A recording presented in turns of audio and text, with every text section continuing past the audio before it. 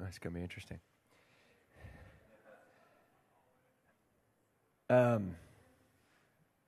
So I'm going to talk about mothers today.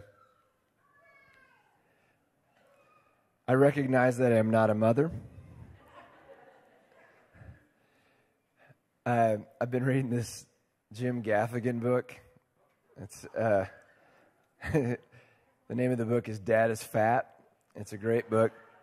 But he talks about, he says, when you first have a baby, you realize immediately as a dad, you're on the executive staff, but you're vice president, for sure. You're more ornamental than most. We just show up for various items that we happen to notice are happening. My wife's outlawed the children ever coming to me for important decisions. Not because I don't love them, but I'm just not paying attention. You're like, can I get a chainsaw? Sure, If you'll do yard work, fine. But here's the thing is, well, I am not a mom. I have one. And I have access to the life of the most important mom job of all time. Well, I've actually detailed access of it. And it's this. Mary was the mother of Jesus, who's called the Messiah. If you think about it, all moms want your kids to succeed, right? But none of us have this job on our plates, right? And we're going to look at Mary's life and ask, what does Mary's life tell us about one of three things? Being a mom. Okay, so there are moms in the room, to-be moms in the room. Being a child, so everybody's included. Hear me? All of us had a mom, have a mom. And even more powerfully, following Jesus.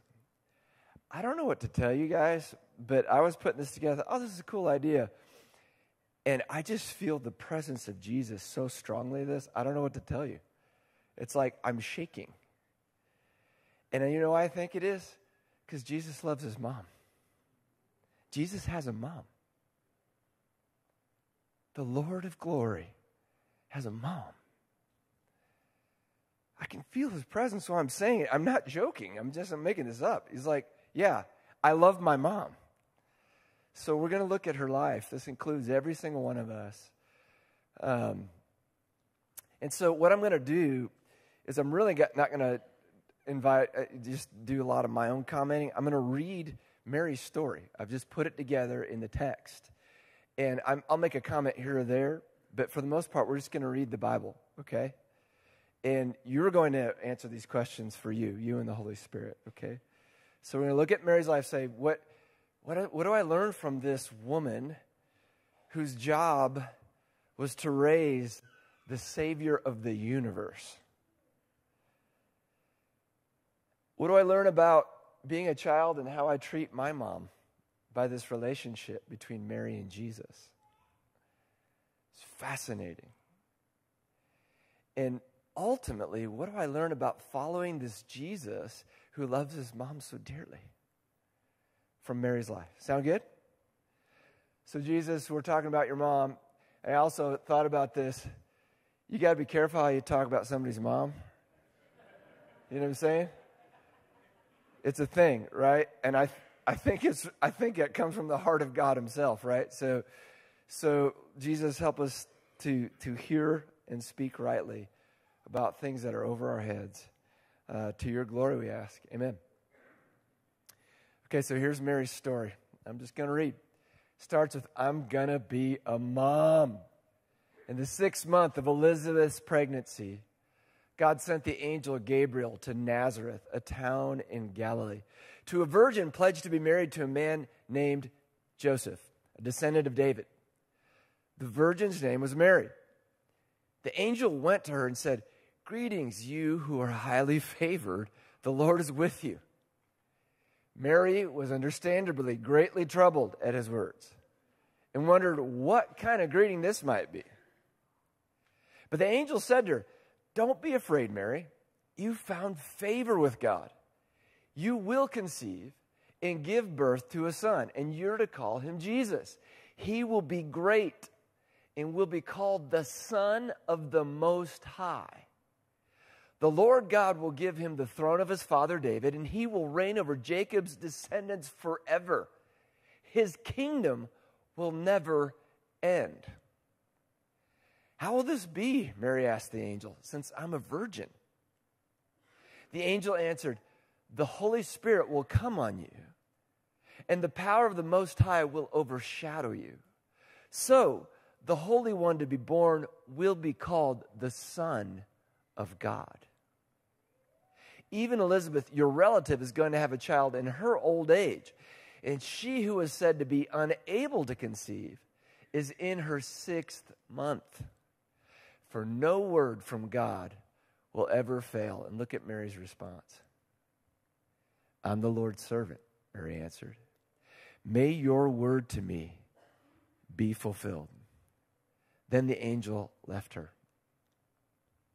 At that time, Mary got ready and hurried to a town in the hill country of Judea, where she entered Zechariah's home and greeted Elizabeth. When Elizabeth heard Mary's greeting, the baby leaped in her womb, and Elizabeth was filled with the Holy Spirit. In a loud voice, she exclaimed, blessed are you among women, and blessed is the child you will bear. But why am I so favored that the mother of my Lord should come to me? As soon as the sound of your greeting reached my ears, the baby in my womb leaped for joy. Blessed is she who has believed that the Lord would fulfill his promises to her. And Mary said, my soul glorifies the Lord, and my spirit rejoices in God my Savior, for he has been mindful of the humble state of his servant. From now on, all generations will call me blessed, for the Mighty One has done great things for me. Holy is his name. And his mercy is for those who fear him from generation to generation. He has performed mighty deeds with his arm. He has scattered those who are proud in their inmost thoughts. He has brought down rulers from their thrones, but has lifted up the humble. He has filled the hungry with good things, but has sent the rich away empty. He has helped his servant Israel, remembering to be merciful to Abraham and his descendants forever, just as he promised our ancestors. I don't know how many of you guys had a birth announcement like that, but that was pretty unique and a pretty unique response. So Mary becomes pregnant, and here's how that goes down. This is how the birth of Jesus, the Messiah, came about. His mother Mary was pledged to be married to Joseph, but before they came together, she was found to be already pregnant through the Holy Spirit. Because Joseph, her husband, was faithful to the law and yet did not want to expose her to public disgrace, he had in mind to divorce her quietly. But after he considered this, an angel of the Lord appeared to him in a dream and said, Joseph, son of David, do not be afraid to take Mary home as your wife, because what is conceived in her is from the Holy Spirit. She will give birth to a son, and you are to give him the name Jesus, because he will save his people from their sins. When Joseph woke up, he did what the angel of the Lord had commanded him and took Mary home as his wife. But he did not consummate their marriage until she gave birth to a son. And he gave him the name Jesus. Incredible start with the angel, all this stuff, and it got hard quick, didn't it? Okay, so here's how the birth went down. Those days, Caesar Augustus issued a decree that a census should be taken of the entire Roman world. So Joseph also went up from the town of Nazareth in Galilee to Judea. He went there to register with Mary, who was pledged to be married to him and was expecting a child. While they were there, the time came for the baby to be born, and she gave birth to her firstborn, a son. She wrapped him in cloths and placed him in a manger because there was no guest room available for them. Remember, this is not a pretty Christmas scene. This is a cattle stall. And there were shepherds living out in the fields nearby, keeping watch over their flocks at night. And an angel of the Lord appeared to them. And the glory of the Lord shone around them, and they were terrified. But the angel said to them, "Do not be afraid. I bring you good news that will cause great joy for all the people. Today in the town of David, a Savior has been born to you.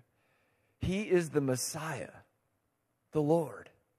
This will be a sign to you. You will find a baby wrapped in cloths and lying in a manger." The shepherds said to one another, "Okay, let's go to Bethlehem and see this thing that's happened, which the Lord has told us about." So they hurried off and found Mary and Joseph and the baby who was lying in a cattle trough. When they'd seen him, they spread the word concerning what had been told them about this child. And all who heard it were amazed at what the shepherds said to them. But Mary treasured up all these things and pondered them in her heart. Just notice that for just a second. All that's happened to her up to now. This announcement, this shameful moment. Am I going to lose my marriage? And now having the baby in a cattle pen. But then these guys rush in. Say, "We saw these angels. And this is all true that you heard." Okay, so she's treasuring these in her heart. So here's the best thing I call their baby dedication moment. When the time came for the purification rites required by the law of Moses, Joseph and Mary took Jesus to Jerusalem to present him to the Lord. Now there was a man in Jerusalem called Simeon. He was righteous and devout, and he was waiting for the consolation of Israel, and the Holy Spirit was on him. It had been revealed to him by the Holy Spirit that he would not die before he had seen the Lord's Messiah. Moved by the Spirit, he went into the temple courts, which, by the way, were huge, lots of people in them. When the parents brought in the child Jesus to do for him what the custom of the law required, Simeon somehow finds him, took him in his arms, and praised God, saying, "Sovereign Lord, as you have promised, you may now dismiss your servant in peace. For my eyes have seen your salvation, which you have prepared in the sight of all nations, a light for revelation to the Gentiles and the glory of your people Israel." The child's father and mother marveled at what was said about him. Then Simeon blessed them, and he said to Mary, his mother, "This child is destined to cause the falling and rising of many in Israel, and to be a sign that will be spoken against, so that the thoughts of many hearts will be revealed, and a sword will pierce your own soul too." There was also a prophet, Anna, the daughter of Penuel of the tribe of Asher. She was very old. She had lived with her husband 7 years after her marriage, and then was a widow until she was 84. She never left the temple, but worshiped night and day, fasting and praying. Coming up to them at that very moment, she gave thanks to God and spoke about the child to all who were looking forward to the redemption of Jerusalem. What do we learn about Mary, about being a mom, about being a child, about being a follower of Jesus? Let's continue here. When Joseph and Mary had done everything required by the law of the Lord, they returned to Galilee, to their own town of Nazareth. And the child grew and became strong. He was filled with wisdom, and the grace of God was on him. As you know, when children reach toddlerhood, all bets are off. You will no longer rest with a child in the house, right? Everything you own will be stuck in their mouth. So here's Jesus being raised as a toddler. After Jesus was born in Bethlehem in Judea during the time of King Herod, Magi, these kind of scientist-ish guys from the east, came to Jerusalem and asked, "Where's the one who has been born King of the Jews? We saw a star when it rose and have come to worship him." By the way, they're saying to the King of the Jews, "Where's the King of the Jews been born?" When King Herod heard this, he was disturbed, and all Jerusalem with him.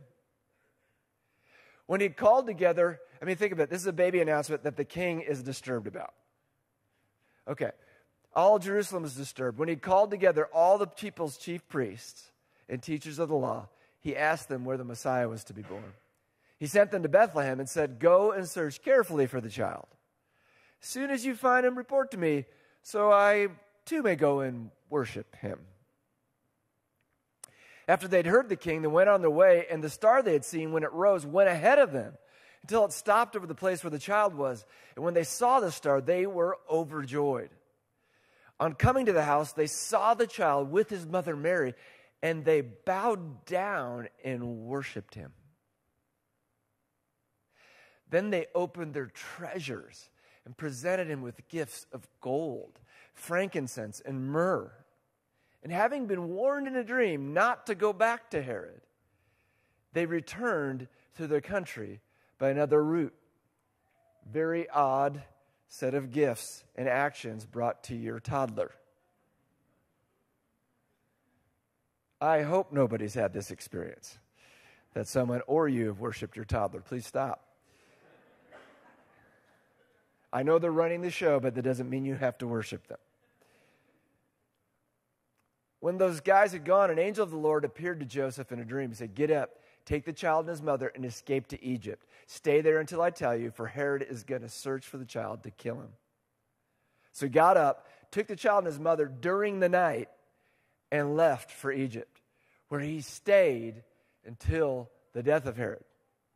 Herod was furious, and he gave orders to kill all the boys in Bethlehem and its vicinity who were 2 years old and under.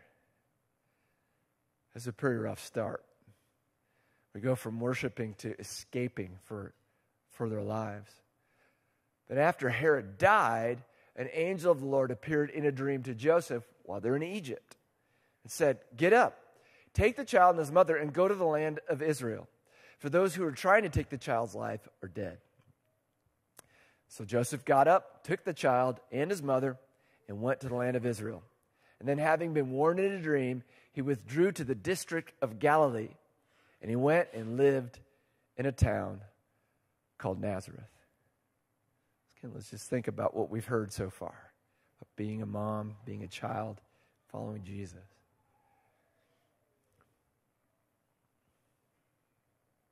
You want to keep at it here. Jesus was a tweener. He really did live through these middle-aged times, where it's shown by science that children do lose their minds. It is, because the body's under so much development, less development's happening with the brain, and life does seem that way, doesn't it? They come back about 14 or 15 years old. So, every year, Jesus, did I just insult the middle schoolers? I didn't mean to.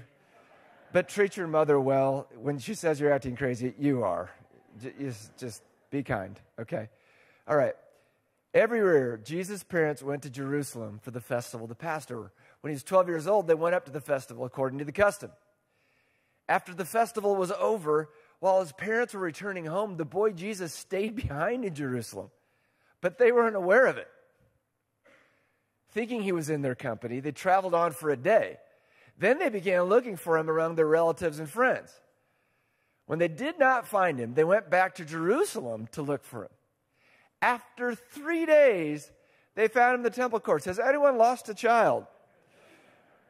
The level of panic is stunning.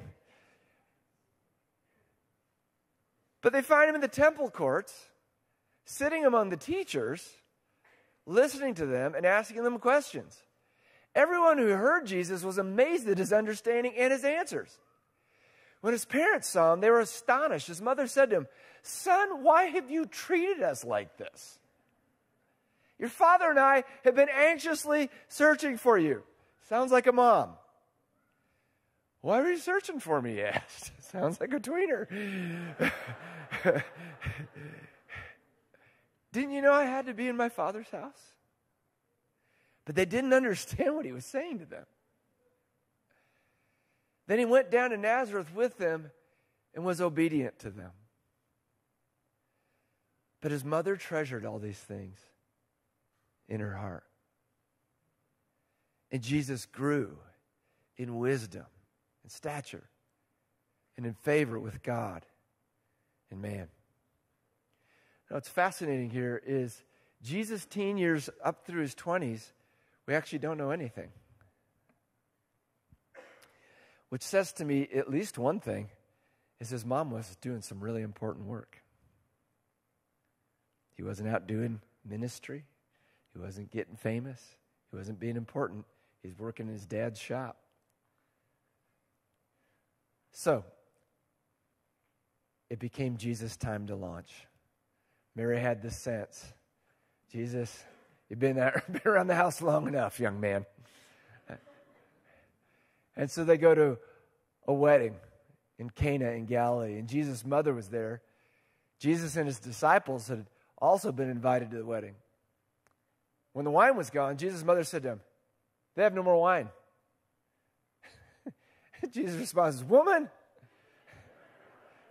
why do you involve me? What do I have to do with that? My hour is not yet come." What kind of conversations maybe have they had up to now? My hour's not come, Mom. You're embarrassing me. She doesn't answer him. She says, his mother said to the servants, "Just do what he tells you." She initiates Jesus' ministry. And Jesus has started to make him proud. You see, Jesus goes throughout Galilee, teaching in their synagogues, proclaiming the good news of the kingdom and healing every disease and sickness among the people. News about him spread all over Syria. People brought to him all who were ill with various diseases, those suffering severe pain, the demon-possessed, those having seizures, and the paralyzed, and he healed them.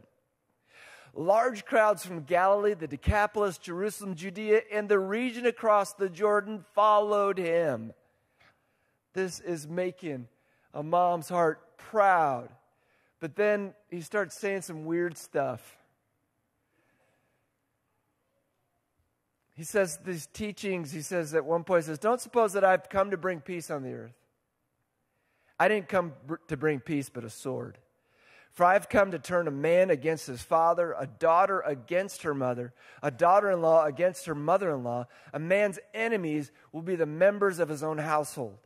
Anyone who loves their father or their mother more than me is not worthy of me. Anyone who loves their son or daughter more than me is not worthy of me. Whoever does not take up their cross, their execution thing, and follow me is not worthy of me. And whoever finds their life will lose it. But whoever loses their life for my sake will find it." What is Jesus saying? Jesus, surely that's a metaphor, right? And then what is Jesus doing? All these people are following Jesus around. There's crowds, healings, and then this happens.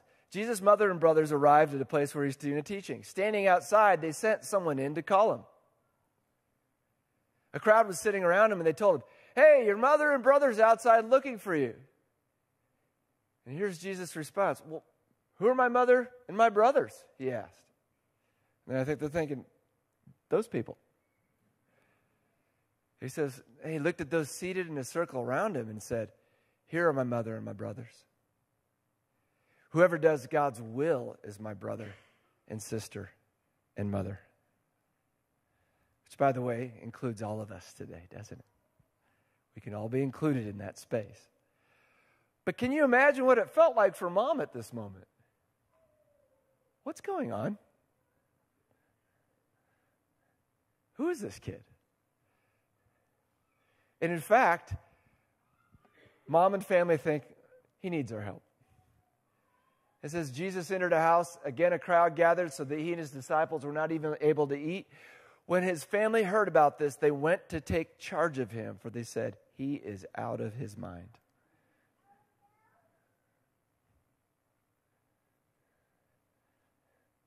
This was happening. They're like, he is out of his mind. Jesus has lost his marbles.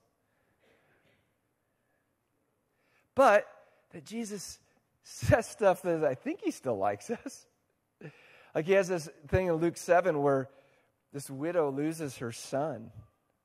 And Jesus realizes, oh, this lady's going destitute. He sees the funeral going by. He said, hold on, stop for a second. And he raises the son from the dead, gives him back to his mom.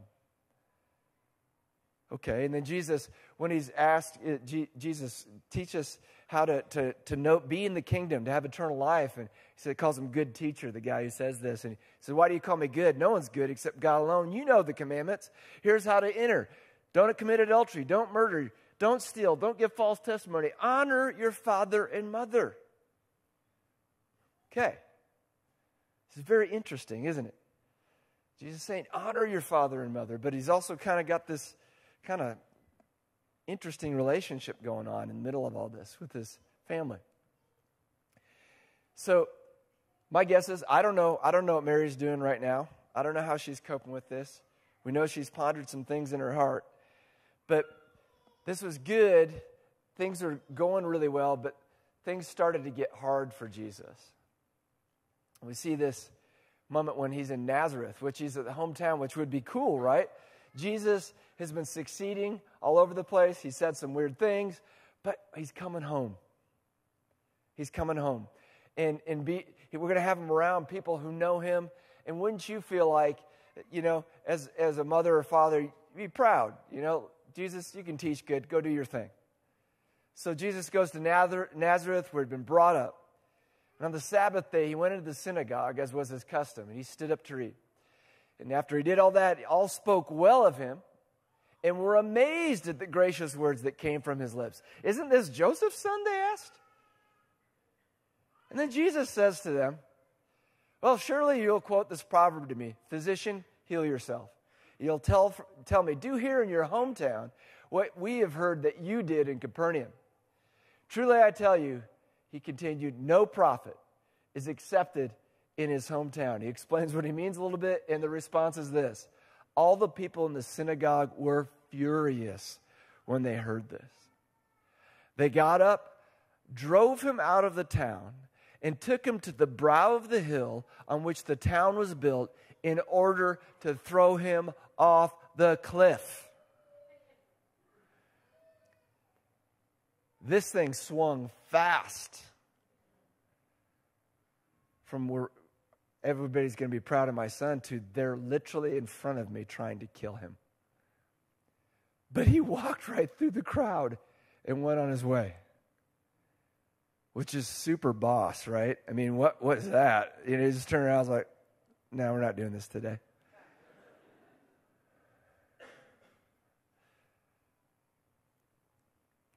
And what's amazing is it was so fascinating. Brian said this in the introduction to, or somewhere in our worship set today, that Jesus' life trajectory that Mary would have been watching was these two tracks happening at the same time of incredible power, beauty, and hope, in rejection, persecution, anger, frustration, all being thrown at him all at the same time. To the degree that all the people that would have been respected at the temple, all the people that may have even taught Jesus the Bible, say this fellow is a blasphemer. You cast out demons because you're in league with the devil himself. And so this trajectory just keeps on building and building until we reach the hardest moment in Mary's journey,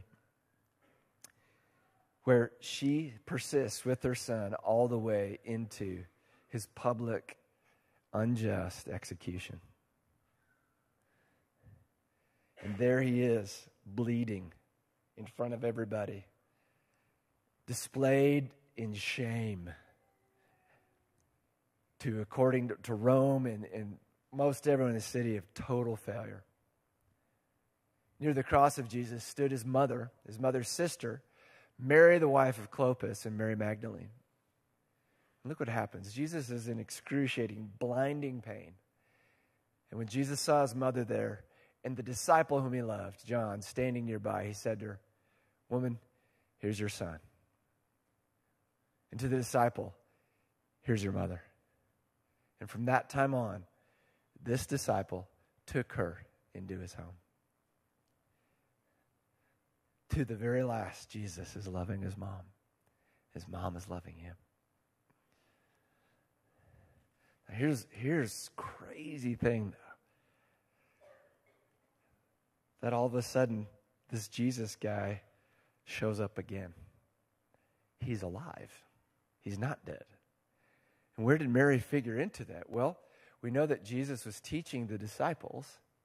It says on one occasion, this is in Acts, Jesus was around for about 40 days. On one occasion, while he was eating with them, he gave them this command. Guys, don't leave Jerusalem, but wait for the gift my Father promised, which you've heard me speak about. For John baptized with water, but in a few days, you'll be baptized with the Holy Spirit.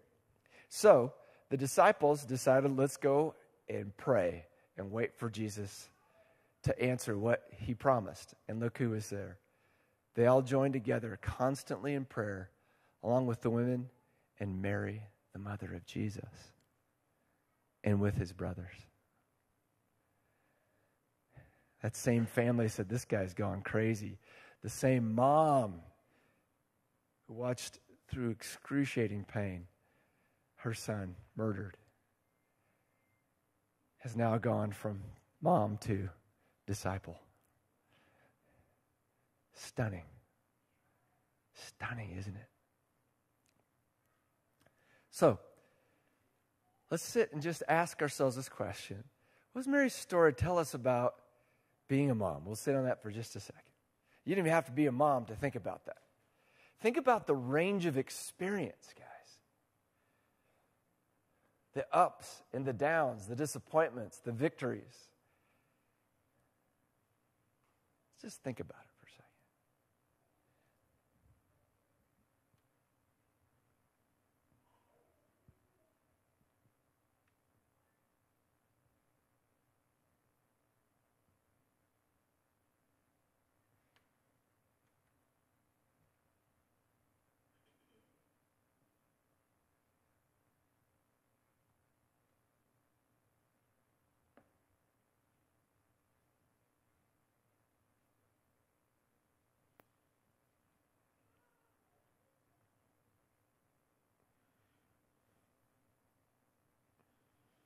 You may want to write a couple of things down, or just even, this could be a long meditation, but this is to get the wheels turning on this.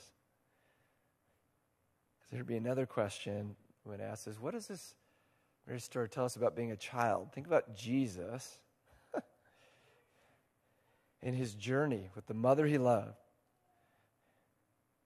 his relationship with his mother, and some really beautiful and confusing things, painful things.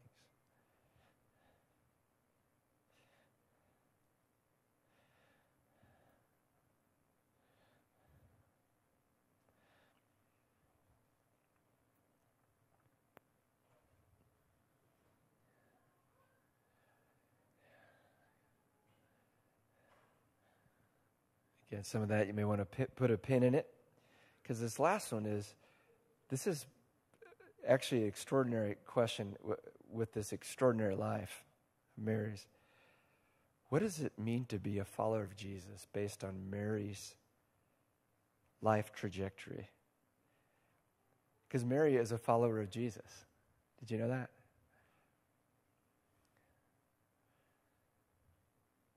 What does her story tell us about what it means to follow Jesus?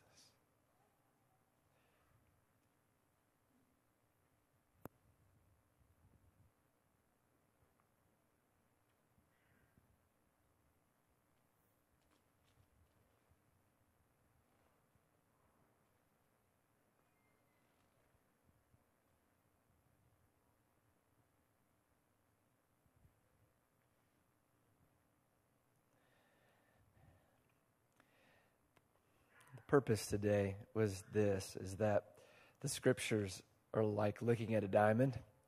As you turn it, you see different facets. And so the purpose is that each of us is going to have a little bit of different answer to these questions, right? So we're trusting the Holy Spirit to apply those responses to you right now. And I'm pretty confident the Lord has actually, in very specific terms, addressed some of us. And I want to, again, offer that same advice that Brian gave us early on, is that before Jesus' return, when he sets everything right, we're going to be ongoing, have an experience when we're experiencing heaven and brokenness at the same time. We're not ever going to just get out, because in what I also find is God in his wonderful beauty loves to continue to, at the ways we can handle, challenge us so that we get rid of the stuff we don't need and experience more of heaven. Does that make sense? So if something's hard, it doesn't mean you're doing something wrong. That's the encouragement. For me, I wanted everything to be smooth all the time, and that must be what Jesus' will for me is, and I found it's totally not. He smooths, loves me, and then says, let's work on this. Ow, stop that. Right? Okay, so here's the way we're going to end was with two different moments of prayer here. And it's going to be based on the bookends of Mary's life. The first one is a prayer for moms, for sure, but for all followers of Jesus. Think about the context of Mary. She's just living her life, and an angel shows up, already scary,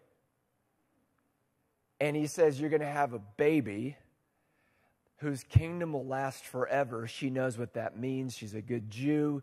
She's like, you're talking Messiah. Wait, I'm not married. He's like, not a problem. The Holy Spirit's going to give you a child. That's weird. But look at Mary's response.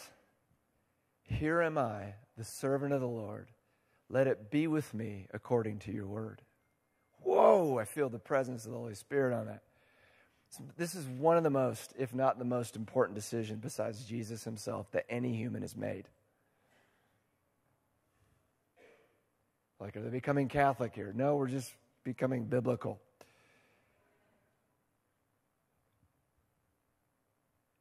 Whatever you say, Lord, my answer is yes. Whoa. Think about that. Think about how hard it is to be a parent, a mom. Like, dads, like, we have a fairly passive role in the gestation, you know what I mean? So we don't do much to all this whole thing. There's a connection a mother and a child has that's just different. I'm like, they'll be fine. And Kelly's like, I'll throw myself in front of a bus, Can we pray this prayer? I'm just asking.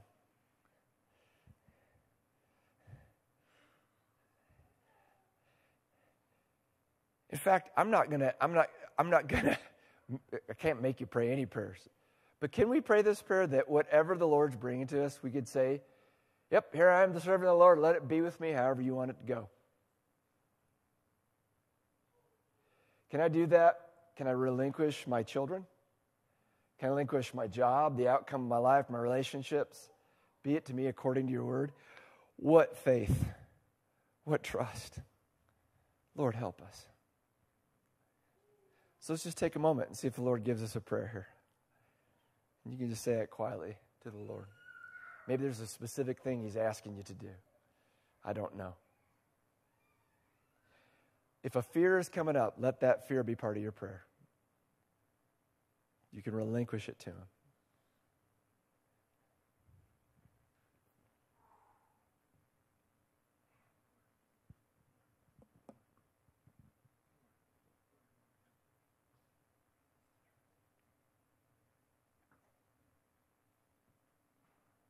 I feel like someone just got afraid that you're going to take my baby away.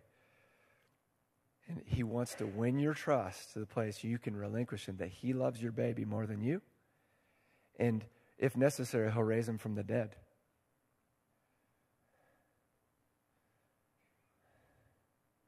That's really gut level, but he loves you so desperately and loves your child more than you. It's hard to believe. It's hard to believe. I know it. Lord, win our hearts.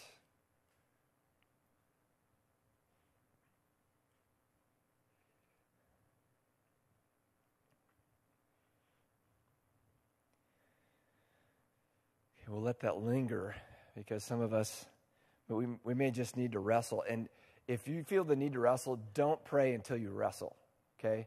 Wrestle is important. It's an important part of prayer. Jesus wrestled in the Garden of Gethsemane before he said yes to the cross. Read it, Mark 14. God, I don't want to do this. And that was his prayer. He wants our hearts. He doesn't want just our behaviors. Okay, so here's another prayer. It's for all children, calling on all children, which is everybody in the room. Jesus, in a moment where he had every right to say, could I have a little attention here? I.e., on the cross. His concern was, who's going to take care of my mom? What does that say? I don't even know the answer to that, honestly. I mean, I don't know Jesus as well as I want to. I'm getting to know him, and that it's become a preoccupation of mine. But Jesus, what was going in your heart where you're about to die? And your thought is, how do I take care of my mom? Whew. So that's a question. Could we ask Jesus how best to take care of our moms right now? It's very, very specific. But family is the structure of the kingdom. It is the way that God builds the kingdom, is through the family. So some of us, this may be really awful and painful and bring up bad memories and bitterness and things like that. Jesus is not going to ask us to do anything he didn't do himself or won't give you the power to do. Today it may just be to consider forgiving mom. That might be as good as you get, and it's going to be a massive win today. You see what I'm saying? Not saying everything my mom did was right, or anything. That's not what forgiveness is. It's relinquishing control to God, justice to God. But maybe you just consider to forgive her failings today. Jesus is here to help us. The one who could do it while he was being murdered.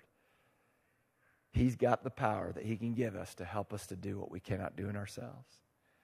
Some of us is going to be some different things. I don't know what it meant. Some of it might be really, really simple. Okay, I will call her on Sunday afternoons. That might be a massive win for your mom. I don't know. So I'll shut up. Let's pray for a second. Lord, show us how to best care for our moms.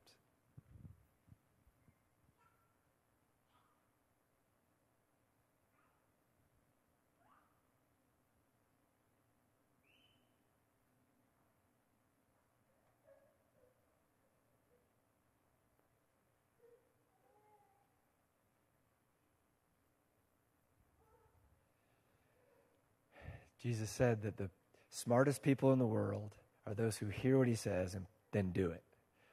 So whatever he gives you, just do it. Even if you don't prevaricate about it, just do it. Don't think, just do it. He'll help you. He'll give you the power. In fact, I found he usually won't give you the power till you're in the action phase. You know what I'm saying? Because usually I'm like, when I feel good, then I'll make the call. It's not going to happen. Just make the call. While you're dialing, you'll notice Jesus shows up. All right, let's stand together. If you happen to be in the room and Jesus is not a preoccupation or the central preoccupation of your life, we would like to invite you into that. He's the smartest guy.